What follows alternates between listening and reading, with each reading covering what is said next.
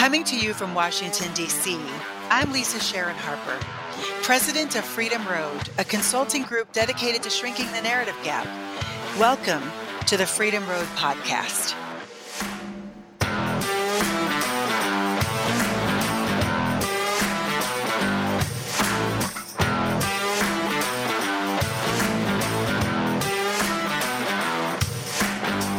Each month, we bring together national faith leaders, advocates, and activists to have the kinds of conversations that we normally have on the front lines. But it's just that this time we've got microphones in our faces and you're listening in. And this month, we welcome a very special guest. She's my friend, and she's been my friend for probably the last year or so since we met. Actually, not even about 3 years ago we met.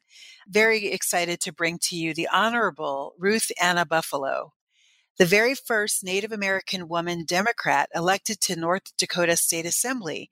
She's a member of the North Dakota House of Representatives, and she serves the 27th District there, and she's located in Fargo.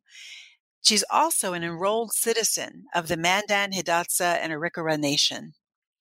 Ruth is joining us on Freedom Road today in order to talk with us about the story that the land tells about violence. And I really strongly believe that this is one that you're going to want to listen to and that you're going to want to take notes. So please get out your notes, your notepads, and also send us your questions. We want your questions.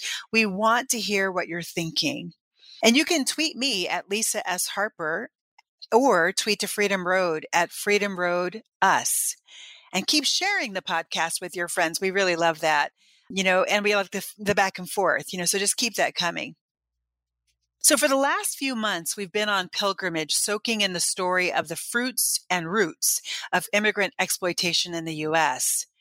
Well, I did another pilgrimage this summer, and it was a pilgrimage through the story of Ruth's own family and her people. It really wasn't supposed to be a formal pilgrimage. I really literally was just going to hang out with my friend, but it ended up being such a deeply spiritual and informative time that I just wanted to share this with you. I just thought, my gosh, everybody needs to hear this. Everybody needs to understand this. And I've understood for a while that the land speaks. It bears witness. It tells the truth. I've listened and I've heard the story that the land tells in North Dakota. But it's not just a North Dakotan story. It's an American story. It's a story of profound faith. And it's not just from the past. It's present. It's right now. And it's urgent. Ruth Anna, when we were together, we rolled across North Dakota literally twice in your car, going from Fargo all the way out to Standing Rock and then up to Mandaree, where your family is. And the picture of you with your fist raised is where most people, that's how they place you, is that viral picture that went around the world, actually, of you raising your fist and basically just saying, oh my God, I'm here, on the day that you were sworn in to the legislature there in North Dakota. And so I want to ask you, just to start off, what is it that led you to run for office? Knowing you, I know you were born for this. You were created for what you are doing. I don't know anybody who's more creative for the work, the level of change that you are embarked on in North Dakota, but not only in North Dakota, but around the world. So just tell us a little bit about what it is that led you to run for office. Gosh, I would say a number of reasons. The inherent trait of being an older big sister and always wanting to be of service to others and to help fix things that are broken and to protect not only my family, but my community and the region and the country. So there's those inherent characteristics, I believe, that I'm born with. Taken the extra step of courage to continue moving this work forward, and this work in helping our communities heal, and also just educating our communities on how they can get involved and how they can vote, or how they can exercise their basic rights in voting. That's powerful. And I think you're totally right. It does take courage. And girlfriend, you had some serious courage. Because wasn't it the situation the situation that you were up against was that you were up against an incumbent legislator who had been in that office for a while and actually had legislated roadblocks for voting, right? Like voter suppression so that Native people were not able to vote as much as they wanted to. Isn't that right? Like Right. one of the things that you were up against. Yes, exactly. To begin with, I was running against two incumbents, so two men from here in Fargo that were running for a re-election. So to do that in any race, it's always a challenge to run against the person who's running for re-election, the incumbent. So that was one challenge to begin with. But I had already ran in a statewide race in 2016 for insurance commissioner. So I felt that gave me some good experience, and I felt that I needed to continue this work and trying to find ways to move forward. And I was pretty active within our party and was elected to be the party secretary for 2 years. And then this past year, I recruited 4 Native Americans to run for the 4 seats within the executive committee of the state party, and 2 of them were able to get elected into the secretary and treasurer positions. So we have, 50% representation of Native Americans on the executive committee within the state party, but there's still so much work to be done because currently I'm the only Native American woman serving in the state legislature in either in the House and the Senate. And we do have one Native American man serving in the state Senate from Turtle Mountain down to Chippewa. Wow. So now how did that moment in the picture happen? You shared that with me. I thought that was so cool. Yeah, so there was a lot of people there the day of the swearing in. I had relatives drive up from Albuquerque, New Mexico. Had, people from all over. I had one elder man from back home, Fort Berthold Indian Reservation, drive up just to deliver an eagle fan to me, and then he turned right back around and drove back. Wow. He had meetings and other obligations, but he had shared with me that he knew that if one of my late uncles, who's the firstborn of my grandparents' children, he said he knew if my uncle was still alive, he would be right there beside me, on that day in the Capitol. And so it was really a beautiful day full of love and support. And so that, I believed, helped carry me through my first legislative session. Yeah. I couldn't see them there physically with me. I knew that they were surrounding me with their love and support. And so the day of swearing in, I was leaving the House floor, and I think we had just gotten our packets. So if you notice in that picture, I'm holding a large yellow manila envelope. And we all were called up to the front to get kind of like our orientation packets. Oh my goodness. Yeah. And that was after the official swearing in took place. And then we all were lined up to go up to the front to get our packets. And then on the way back, I think it was on the way back. Yeah. One of my friend's sister, younger baby sister, actually, she was standing upstairs on the balcony, and I've worked alongside her in different community organizing efforts. And so I heard somebody call my name, and so I looked up to the balcony, and she said, "Ruth," she said, "go like this once." And she wanted me to do, like, she held her fist up. And so I did that real quick, and then she snapped a photo from her iPhone or her phone, and then she said, "All right." Like, she was super excited about it. And then at that very moment on the floor level, a photographer had snapped that photo. So that photo, in fact, like you mentioned, went viral. It really did. I mean, Yeah. I saw it on Rachel Maddow. Like that was amazing. I mean, absolutely amazing. So the thing that I was really blown away with when I was there was not just one part of the story, but kind of the story and the reality that the land really does tell the story. So what is the story that the land told you while you were growing up about you, about your people, about your family? What's the story that the land told you about who you are? I would say, growing up in Mandaree, always being outside, always hiking north of my mom's house in Mandaree, just any chance we got, we were always outside. If we weren't weeding the garden, my mom used to have this huge garden. We would then be able to go walk around out in the hills north of my mom's house. Mm. Um, and so there's so many fun memories of hiking, I guess it would be referred to as hiking today, but Yeah. just walking, we didn't have hiking boots or, anything Yeah. fancy, just out there walking around. And we'd spend days out there. We had forts. Um, Wow. we just were always outside, and even in the wintertime, same areas back behind north of my mom's house, sledding, in the winter, in the snow. And we also used to go running behind my mom's house. I say behind, but it's actually north of my mom's house. And a lot of the stories, I mean, you could feel things from the Yeah. earth. And Yeah. so to answer your question, I would say that what the land has taught me or told me throughout my lifetime, even as a young girl, is that, our ancestors are very much still with us. Mm. Because I remember even just hearing the wind, as a little girl. And it's almost like you could hear songs or things in the wind, and even Wow. outside running, getting exercise, but running and walking through these areas that were in fact or are in fact sacred sites, referred to as what are sacred sites. Right, right. It's very, very powerful. And so I think a lot of what it's taught me or told me is that we're very resilient and that we're here and that we still have there's still more work to be done, and we still have a very much of a fierce Mhm. spirit or a fierce being, but Yeah. also again, very like humble at the same time. Yeah. That I testify. I agree.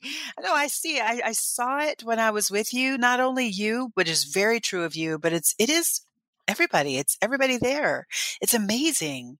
And I also wanted to say that when I heard the story of Lake Sakakawea and Elba Woods, and that part of your family story in particular, would you share some of that with us? Like, Sure. because So, that's also a story that the land tells there. right. So with referred to today as like Lake Sacagawea, it really should be named, Sacagawea Reservoir, Mm, because it is a man-made lake. And so yeah. even just the name Lake Sacagawea is misleading in that it tells the broader public that, oh, they're honoring a woman, a Native American woman, by naming this lake after her, when in fact, this lake, so to speak, is not really a lake, a natural lake. It's a man-made lake. It should really, in fact, be called a reservoir because it came to be after the Garrison Dam was built. And in the process of making the Garrison Dam, 94% of the agricultural land of the Hidatsa Mandan and Irkra people was flooded in the early 1950s. As a result, a lot of people relocated Wait, to just real larger. quick. I'm sorry. Just real quick. Don't go past that too quick. Because Okay. this is really like, people need to understand it was flooded not by God and not by accident, but intentionally by Right. policy. And Yes. and the people lived there. Like, there was a whole thriving town there. You talked about the quality of the soil, that it was rich black soil, like that there were farms, like people were farmers. Is that right? Back at Right. that time? Yes. Because historically or traditionally, the Hidatsa Mandan and Irkra people were farmers. We weren't very nomadic, Yeah. hence big, large earth lodges, or they look like big mounds, Mhm. in earth mounds. Those earth lodge villages are found up and down the Missouri River. And so Elbow Woods was an area located in what is referred to as the bottomlands, which was flooded.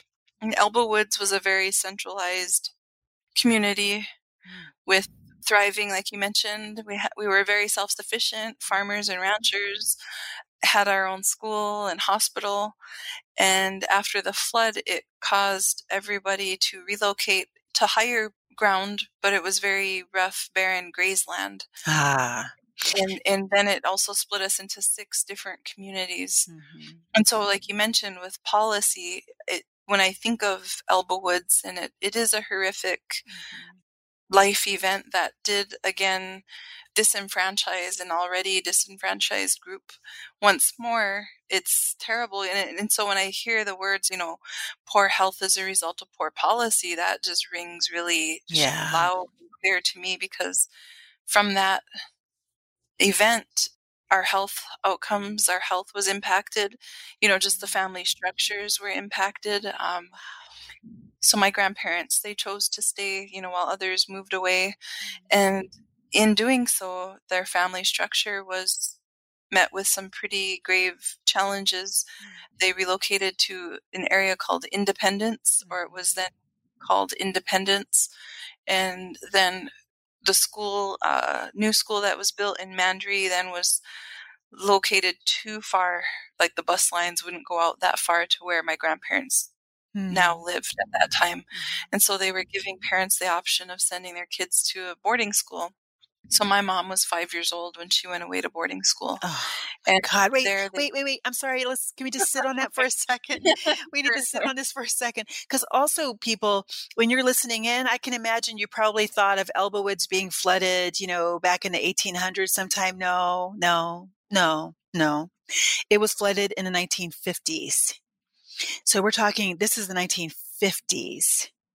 At the same time that the middle class is exploding through the GI Bills, where the GI Bills are giving free land, giving free homes and housing to, generally speaking, white soldiers that are coming back from World War II.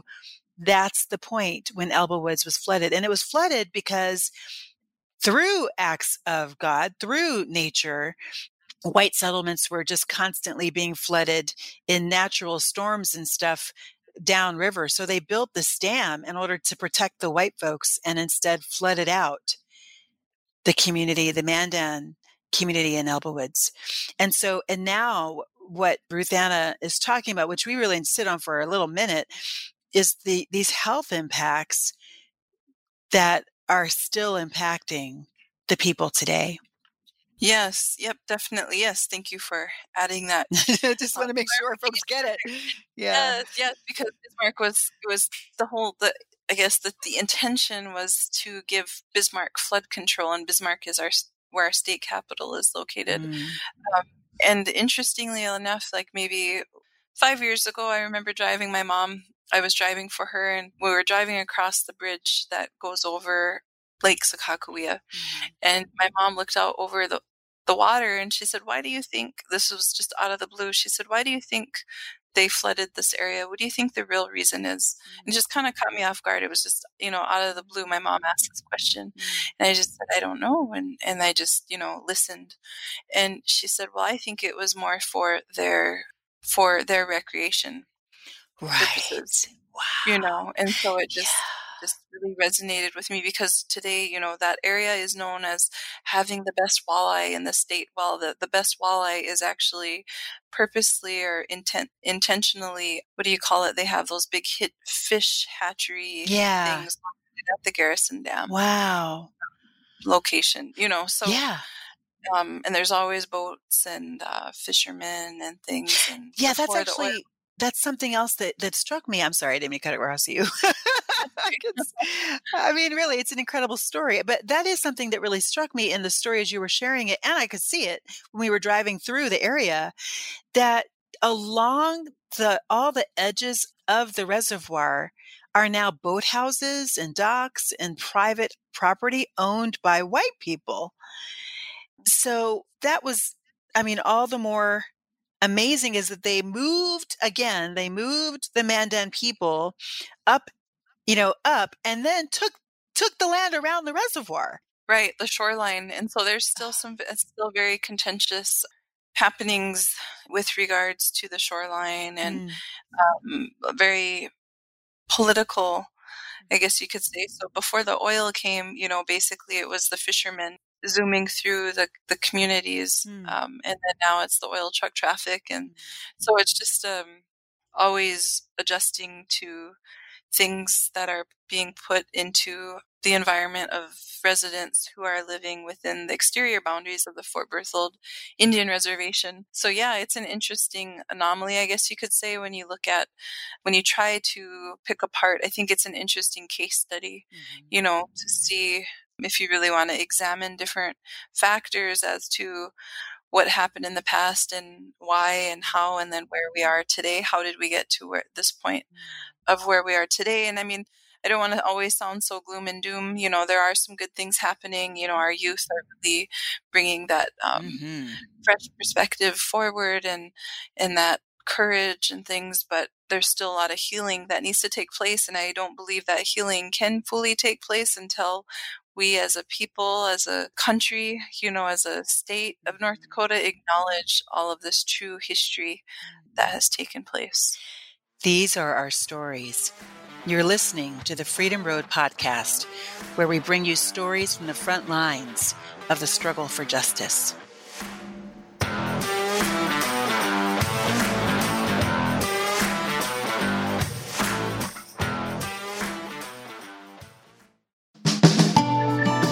Thinking Cap is a weekly podcast hosted by the Center for American Progress's Michelle Jawando and Igor Volsky. In the current political moment we find ourselves in, full of protests, anger, and activist momentum, Thinking Cap hopes to lay the groundwork for the bold progressive policy ideas we need to continue moving this movement and our country forward. You can find new episodes each Thursday on Apple Podcasts, SoundCloud, and AmericanProgress.org, or wherever you get your podcasts. Also find them on Twitter at ThinkCapPod.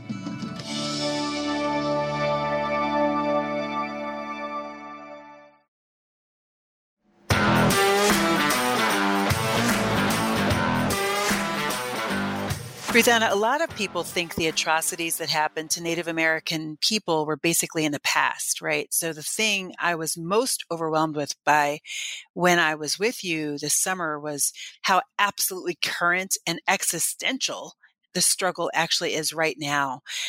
What is the story that the MHA land, the Fort Berthold Reservation, what does that land tell today? I'm thinking about the flares that were all around us and the pipelines, the struggle for the Standing Rock pipeline, which I understand is not the same reservation, but it's connected. It's connected in the history of the people and the connection between the Standing Rock Sioux and the Mandan burial grounds on the Standing Rock Sioux Reservation. So what's the story that land tells today? I would say the story of the land today, what it tells is there's a lot of what others may refer to as like economic development, but there's a lot of, I guess you could say, destruction happening to the earth. Not only the earth, but, there's potential hazards of water, air, and soil contamination with this economic development, also referred to as like oil or energy development with the fossil fuel industry. So there's that component to it. Some believe that the earth is fine and she'll heal just fine. And that, there's such a large quantity of water within the Lake Sacagawea, which is, a part of the Missouri River. So there are people who firmly believe that there's no such thing as climate change or a danger of the earth.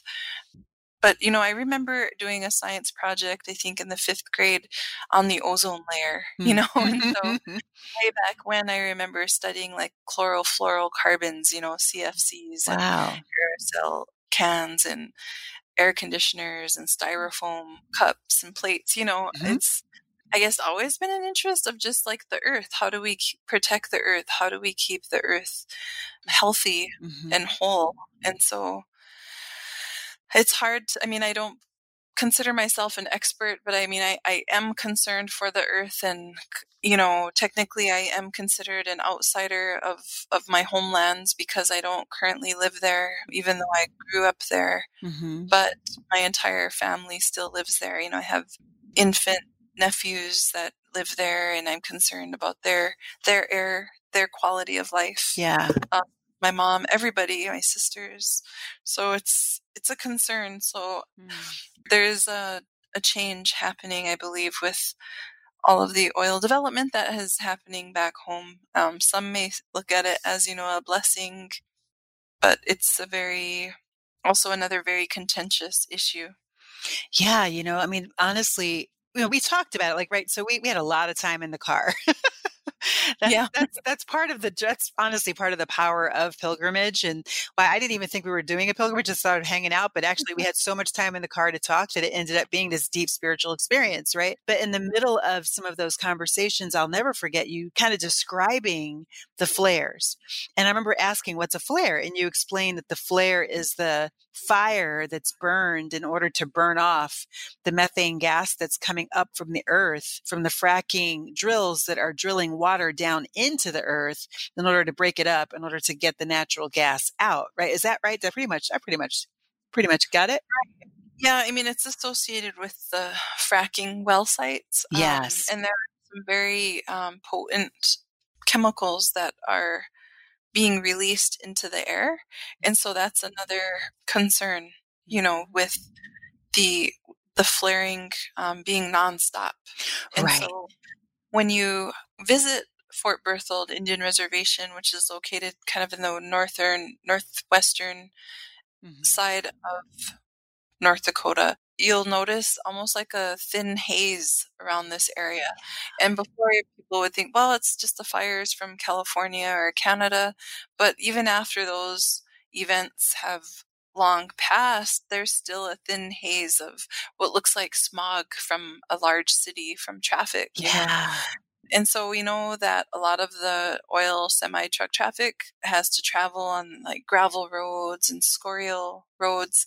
And so that air, that particulate matter contributes to the haze. But I know that a lot of these oil companies have since paved those roads to try to eliminate the amount of particulate matter that's in the air. But there's still a pretty noticeable haze around the area. So it's concerning. And so from a public health lens, you always want to find the root cause, and you also, want to prevent further tragedies from happening. And so it's also, trusting in the systems that are currently in place. We do have a tribal health department. We also have the Elbow Woods Memorial Clinic, and I believe they have, environmental techs on board, and they also have a tribal environmental protection agency department there, so we have to trust that they're collecting baseline data and, monitoring this and informing the public, I think, is also key. Yeah. You see in large cities, the percentage of pollen for the day or smog alerts. And so it would be good to get to that point one day too, to keep the public informed. Yeah, exactly. And I mean, it's kind of ominous because I remember just driving through Mandaree alone, right? Like, and especially if you go a little bit north of there, like you literally, stand on the hill right above the Hidatsa, Newtown, Hidatsa area, and you stand on the hill and you look in all directions, 180 degrees, and you can see the flares at night. It looks like just fires burning on the hills in every direction. It's unbelievable, actually, the level. And then to imagine all of those toxins, possible toxins and particulates going into the air, it can be overwhelming. And I can imagine how overwhelming it might feel for you and others who have family and who are living in that area. And so, one of the things I definitely want to ask you toward the end of our time together is how can we do better? Like, how can we help the world to do better? But before we get there, there's another story that the land tells that's connected to that. And it struck me on my last night there with your family that we were talking about the man camps, right? We were talking about the reality that these camps, the oil drilling camps and also the flaring camps, bring with them men who work these rigs, men who work these camps. And the man camps, not only the man camps, but they are certainly a factor, contribute to the vulnerability of Native women in the area. just the reality that 506 cases of missing and murdered Indigenous women have occurred across 71 cities from 2010 to 2018, right? Just that alone should give us pause. What was your first introduction to the issue of missing and murdered Indigenous women? First introduction would have been, I think, the topic or the movement today referred to as missing and murdered Indigenous women. When I first became involved was when I was a graduate student here in Fargo in 2014. I was assisting one of the program managers in the department where we were doing our graduate assistantships, and she was helping collect one-sided earrings for a large national project. It grew into a national project of this large earring exhibit for a group called Sing Our Rivers Red, referring to the Red River, because around that time, further downstream, which is weird to say because it is north of us, but the Red River is one of two rivers in the United States that flows north instead of south. Wow. And so further downstream in Winnipeg, Canada, which is located north of here, community members were combing one of the lakes up there that the Red River is a part of. So the Red River flows into this larger lake in the Winnipeg area. And so a young teenage First Nations girl was missing, and community members were combing the bottom of a lake up there in Winnipeg looking for her. And I remember following that through social media and just feeling really helpless because for the community members to take matters into their own hands and then to take courage and try to find this missing teenage girl I was pretty struck by that. And so we helped do what we could within the local Fargo Moorhead community by helping collect one-sided earrings, because the project was to collect one-sided earrings. Everyone usually comes across misses an earring from time to time or loses an earring. And so oftentimes we'll hang on to those one-sided earrings. That's so true. It may turn up or we might find it. It might, and so these one-sided earrings for this earring project represent the missing and the murdered. Oh, God. And so they had a huge event here in the Fargo Moorhead area that February of 2015, where all of the area mayors signed on to a proclamation. So there was West Fargo, Moorhead, and I believe Glendon. They, signed off on this proclamation recognizing February 14th as the local Missing and Murdered Indigenous Women Awareness Day. And they, talked about the statistics and how we need to raise awareness on this issue. So I would say that was kind of my first full introduction. I had followed it previously. Yeah. And through social media, Canada is a lot more organized, and their government recognizes the issue. It has been more organized than the U.S. doesn't? U.S. government doesn't? Currently, now they have this within this past year, but years prior, our government hasn't. Oh my God, I had no idea. Well, one of the things that really that I will never forget is walking with you in 3 separate walks, right? Like we did 3 separate water walks, or one water walk and other walks by rivers as part of the Missing and Murdered Indigenous Women's Movement and protest.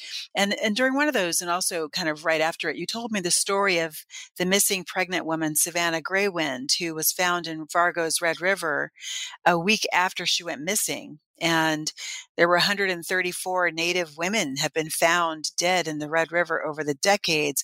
And I'll never forget holding that staff that had 134 red tags, kind of the Eagle staff connected to it. And you were one of the leaders of Savannah's search. So my question was, how did you get involved in that search? And also, I think on a deeper level, what did Spirit speak to you in that time? It just, how I got involved was from following the news, local news, and learned that a young Indigenous mother was missing, and she was 8 months along in her pregnancy. And the more we heard about this story, it just sounded very horrific. We couldn't imagine Yeah. being in the shoes of her parents and her family. As a Native American growing up on the reservation, I saw things at a young age that needed to be fixed, like our healthcare system, and Mhm. going back to the poor health as a result of poor policy. Well, if you Mhm. look at the statistics, currently our American Indian population has a very low life expectancy. There's Mm. people that will say, oh, the life expectancy is increasing, but it's still very, very low compared to the national average. I believe there's at least a 10-year difference. Let's see, let me pull that up real quick. Health disparities. American Indians and Alaska Natives born Mhm. today have a life expectancy that is 5.5 years less than the U.S. all races Mm. population. Wow. Um, Wow. so like 73 years to 78.5 years, respectively. And this is from Indian Health Services. You can check out their website at ihs.gov/newsroom/fact sheets/disparities. but but Okay. even within each tribe is different, and so Mhm. even within the MHA Nation, there has been talk of lowering the elder eligibility age because not everyone is living as long. So in Wow. some tribal communities like the MHA Nation, located within the Fort Berthold Indian Reservation, life expectancy is usually around 55, 60. Sometimes it's 53, 55. My God, really? Yes, and then in today's with what communities are facing today with meth, the high use Yes. of meth, Yeah. drugs, that really opioid crisis also is very present within our tribal communities, so So wait, I'm sorry. I just gotta go. Let's sit on this for a second because it just hit me. In our normal I just read an article that said that the average life expectancy in the United States is lengthening. That most white Americans, in particular, but probably most Americans, most Black, Latino. I need to think and we'll do more research on that. But certainly, most white Americans are living much longer than their predecessors. And yet you're saying that among in Native America that life expectancies are being cut by like 10 years. yes, it's kind of been an existing issue, like many practitioners and medical doctors who Wow. work in tribal communities or work to address this issue to find prevention, stressing the importance of healthy living, addressing ACEs, adverse childhood experiences, Mhm. really promoting healing. And so there's a video called Unnatural Causes that Mhm. showcases different communities and the struggles that each different community faces and shows the comparison of zip code, the Mhm. disparities, even if you Mhm. look at like Johnson County and gosh, I don't want to I think it's Wyandotte Sure. County in Mhm. Kansas City, Kansas and Missouri, Mhm. how they're one of the richest counties that is a neighbor to one of the poorest counties. And if you take a Mhm. look at the life expectancy rate there, it's completely on Mhm. opposite sides of the spectrum. So there's a Mhm. lot of research and work that's out there, and I commend the people who are still on the front lines doing this work because it Mhm. is still a very strong passion of mine in trying to prevent further lives from being lost. Wow. Well, thank you so much for sharing that with us. I mean, and also, honestly, also the citations because we can put those on the website in the show notes, including the stats that I gave for the 106 cases of missing and murdered Indigenous women. That comes from Urban Indian Health Institute. So we'll also put that link there as well. So, what is the story that the rivers are telling right now about the particular struggle of Native women across the country? Well, I think, when we think of water and the connection to the earth, like we have a very strong, as Indigenous people, I think as all people, if we slow down, take the time to listen, and just be, we will find that we do have a very strong connection to the earth, to the land, to the water. And I believe that our indigenous ancestors knew this. They lived it, they breathed it, and I'm thankful that a lot of the ceremonies, practices have survived the test of time and are still here for us to embrace. Because, I was born in 1977, and it wasn't until a year later, until the American Indian Religious Freedom Act was enacted, that we were then fully free to practice our religion. It was painted in a very negative heathen way. And so there's that piece of, understanding when we talk about the water and the connection to water, and how our women are life givers, babies inside of us are held in water, we're made of water. There's a very strong spiritual connection to water and protecting water.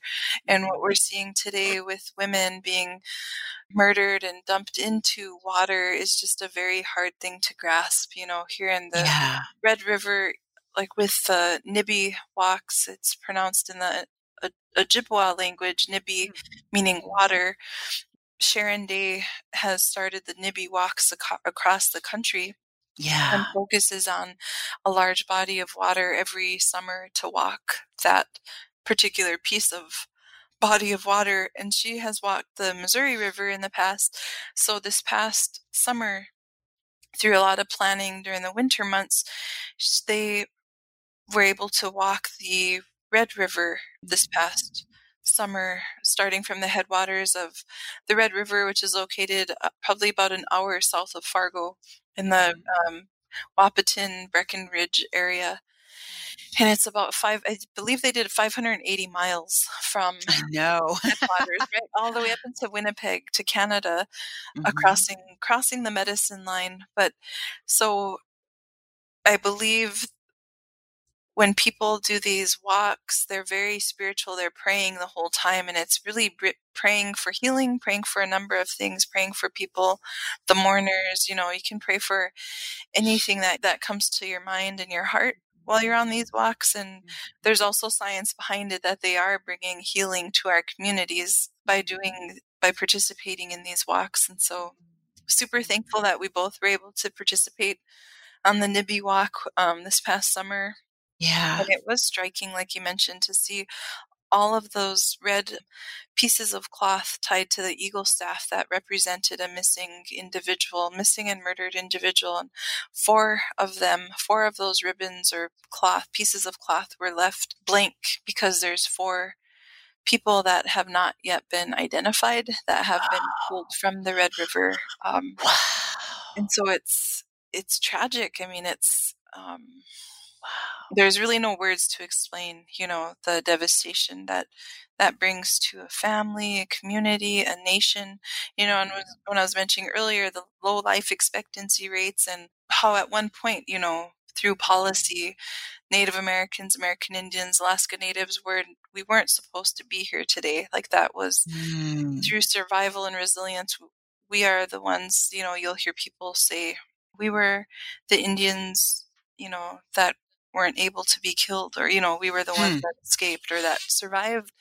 And it's not to diminish those that weren't able to survive. It's just, we're thankful to be here, and that we are truly what our ancestors prayed for. And it's not to sound in an arrogant manner, but it's just acknowledging the struggle that our ancestors overcame, and the power of prayer, and the strong spiritual identity that a lot of our ancestors had. I mean, everything was spiritual. It was prayerful, peaceful, prayerful people, and so and that wasn't always a narrative shared. It was quite the opposite.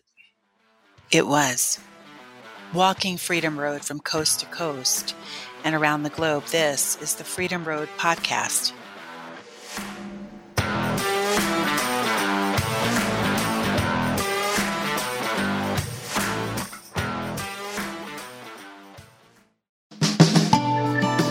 Thinking Cap is a weekly podcast hosted by the Center for American Progress's Michelle Jawando and Igor Volsky. In the current political moment, we find ourselves in, full of protests, anger, and activist momentum, Thinking Cap hopes to lay the groundwork for the bold progressive policy ideas we need to continue moving this movement and our country forward. You can find new episodes each Thursday on Apple Podcasts, SoundCloud, and AmericanProgress.org, or wherever you get your podcasts. Also find them on Twitter at ThinkCapPod.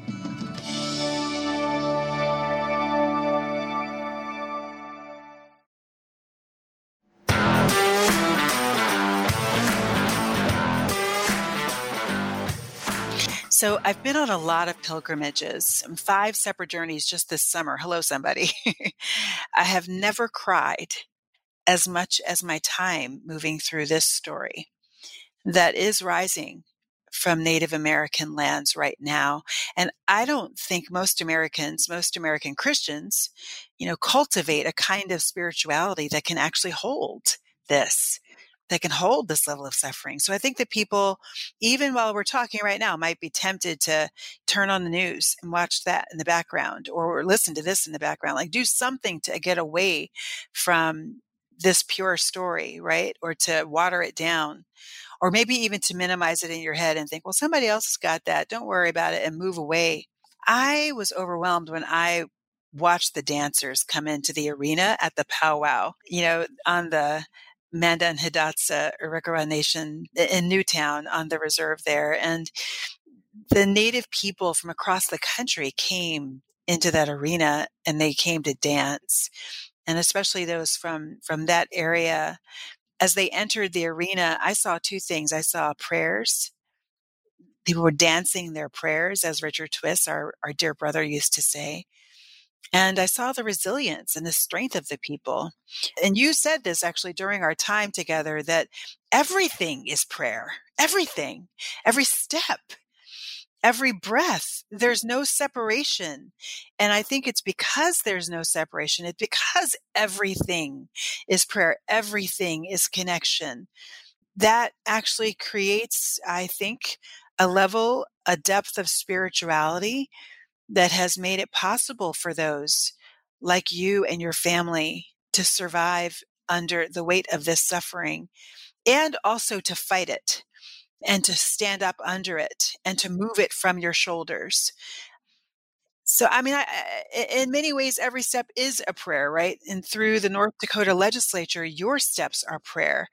And you've already made a huge impact in the legislature. You've already passed several pieces of legislation. I wondered, can you share with us 1 or 2 pieces of legislation that you've introduced that you're most proud of? Gosh. I introduced 8 pieces of legislation and 7 passed. And I think Wow. one that I'm most proud of is that. Wait, can I just say, I just want to sit on that for a second. This is my thing. It's my thing right now. I don't normally do this, but you're so humble. I need people to understand that doesn't happen. Okay. First of all, like first term legislators, they don't introduce 7 pieces of legislation in 1 term. That just doesn't happen.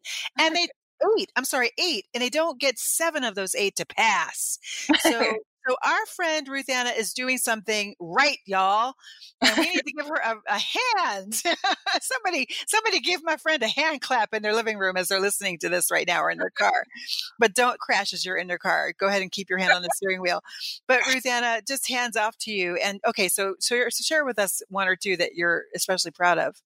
I would say 1 or 2 that I'm especially proud of is starting a state repository on missing people. Because after digging deeper, we found that the state of North Dakota does not collect data on missing people at all. And so that was a gap within the system that we found. And they will also they will include tribal affiliation. And so that was an interesting process to go through. The other one that I'm also very proud of, because after seeing and hearing input from young Native American students, how happy they were that this bill passed into law, was that so that they could wear eagle feathers or an eagle plume. Boys generally wear eagle feathers. You can either wear, just depends on the tribe and the community and the family preference, but these eagle feathers and eagle plumes, high school students can wear them in their hair. Oh my during Goodness, during that had to or be passed by law? yeah, during their high school graduation. They couldn't do that before. It was illegal to do No, that before? right, they were not allowed to. It was kind of by case if a city passed an ordinance allowing it. And so Grand Forks, which is an hour north of Fargo, and Uh-huh. Bismarck, 3 hours west of us from Fargo, they both actually passed it through their school boards, I believe, Wow. city councils. I have to double check, but so Mhm, they kind of worked at it more closely on a local level. But mhm, every year, the Indian Affairs Commission office shared with us that come springtime, their phones are ringing off the hook from grandmas, grandpas sharing the challenge that their respective grandchild has to face in mhm, preparing for high school graduation and not having to be allowed to freely wear their eagle feather and eagle plume mhm, during their high school graduation. And so it was a very interesting process, during the committee hearings. I guess, being in the legislature, it's kind of basically it's an ivory tower.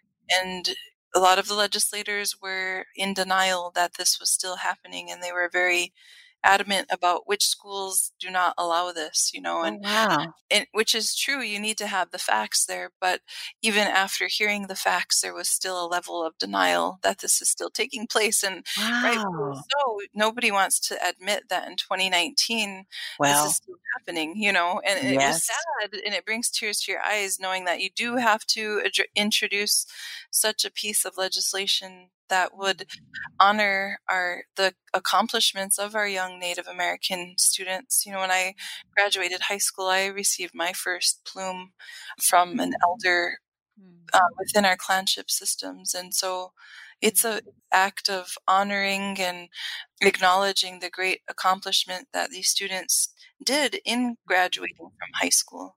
And a lot of the students, they might be the first one in their family to graduate from high school. And the flip side Wow. is to lift up our Native youth. I mentioned the health disparities, the low life expectancy rate. We have also very high suicide rates amongst our Native youth. And so we need to find every opportunity to lift and recognize our Native youth. Mm. So, what can listeners do? What can listeners do about the fracking that's happening out of sight of them on native lands? And what can we do to end the phenomenon we call missing and murdered Indigenous women? Are there policies that we can support or that we can even push for in our own state houses or in the federal government? Like what I'm thinking one that comes to mind is VAWA, the Violence Against Women Act, and the ways that during the Obama administration, I was part of the push, right? That was pushing for the Obama administration and this really the legislature at the time to make sure that Native women were included in those protections because they often have not been. And then I know that under our current administration, they were removed from those protections, I believe. Right. So what kind of things can we be supporting that would actually help to end this phenomenon and also the fracking today? Gosh, those are like the They're huge. questions, the people's dissertations, I think. That's true. It's true. Uh, so I would think, in my opinion, in addressing Mhm. these issues, a lot of things come to mind. The general knowledge of the public, I don't believe really fully understands tribal sovereignty and what that means. And I Yeah. believe that needs to be front and center, as Mhm. well as the voices of the grassroots efforts within each of the tribal communities. Uh-huh. So also allowing space for these efforts to be led by Indigenous people. They always say, like, those closest to the pain should also be closest to the microphone. So Yes. really finding ways to uplift the voices from these That's good. communities, but Uh-huh. also working to make sure that tribal sovereignty is protected for future generations, because I do believe it is under attack and is constantly at risk Yep. of being diminished. So Yeah, that's really awesome. And I know that tribal sovereignty is something that is literally, and it's one of the targets of the current administration. So we should all just have an ear up and look out for that and know that we need to protect it as much as humanly possible. Right. Um, And to just, stand with your Indigenous relatives. And I always remember hearing this very amazing woman elder say this one time. She said, and we need all hands on deck, meaning allies. We need allies. We need strong allies who are willing to stand with us and to be able to amplify the Indigenous voices. And we understand in different arenas the messenger matters, but also understanding that she had said if we could have saved the earth by now, we would have done it. And so we need everybody. We can't do this alone. We need allies. And really keeping the focus on, how can we be a good relative?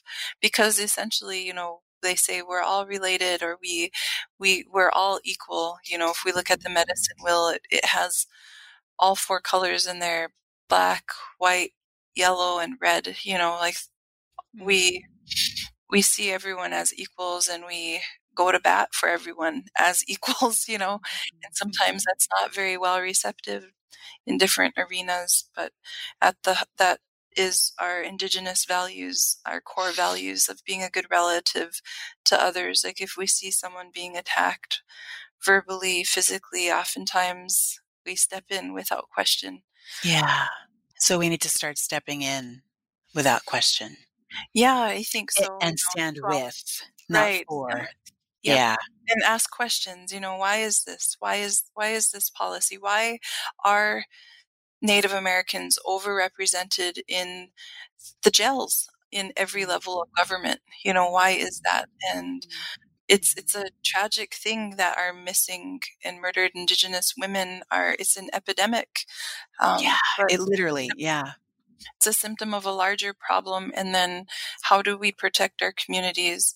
Why can't they find our missing and murdered Indigenous women? But yet, on the other hand, our Native American men are overrepresented in the judicial system. So it's a Wow. form of genocide if you really dig deeper. That's The deep. connection to the land, the boarding schools, that was the mechanism to assimilate and to basically get rid of us, by cutting that connection from the land, is one form of genocide. So it's ongoing, and if we don't understand the true history, it's going to continue, So it's really trying to acknowledge the true history and dig deeper and ask questions as to why things are the way they are. The conversations leaders have on the road to justice. This is the Freedom Road Podcast. Thank you for joining us today. The Freedom Road Podcast is recorded in Washington, D.C., and this episode was engineered and edited by David Dalt of Sandberg Media. Freedom Road Podcast is produced by Freedom Road LLC. We consult, coach, train, and design experiences that bring common understanding, common commitment, and lead to common action. You can find out more about our work at our website, freedomroad.us. Stay in the know by signing up for those updates, and we will not flood your inbox. We invite you to listen again next month. New episodes drop in the first week of each month. Join the conversation on Freedom Road.